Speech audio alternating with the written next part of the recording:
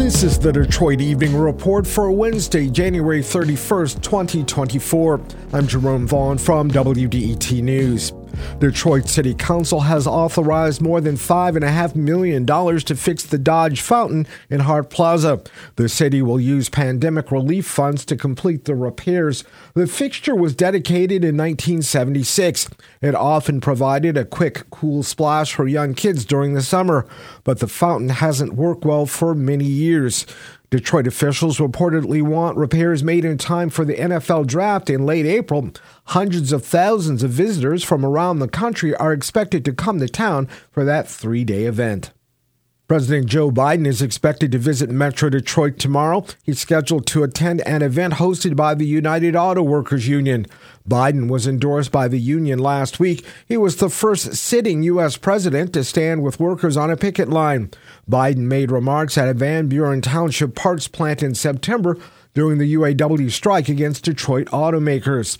Biden is seeking a second term in office, but re-election is not a certainty. Support for Donald Trump is strong in parts of Michigan, and recent polls show unfavorable polling numbers for Biden.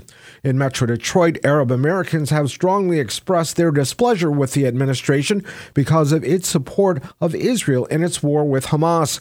More than 25,000 Palestinians in Gaza have been killed during the conflict. Many Arab Americans in Metro Detroit say they won't vote for Biden's re-election. The leader of Biden's re-election campaign and others came to Dearborn last week, but several local leaders refused to meet them.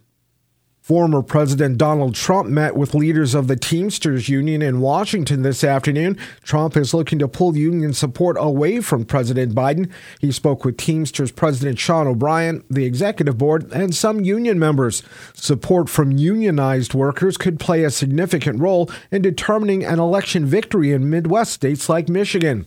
The Teamsters have deep roots in Detroit, where legendary leaders such as Jimmy Hoffa emerged and led the union for decades.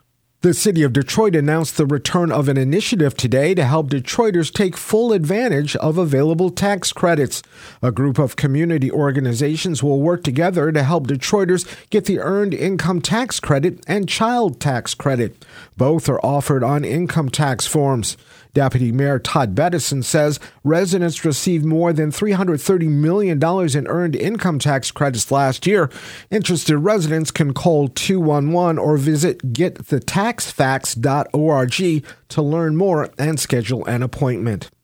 And transit was the major focus of a meeting held in Detroit last night. The group, Transit Riders United, brought together advocates and policy leaders convened to talk about the state of mass transit in Metro Detroit.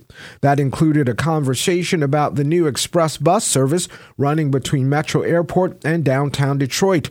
Regional leaders have tried for years to get a unified transit system up and running, but voters have rejected several millages to accomplish that goal. We're always looking for good stories to tell, so if there's something in your neighborhood you think we should know about, drop us a line at Detroit Evening Report at WDET.org. I'm Jerome Vaughn, WDET News.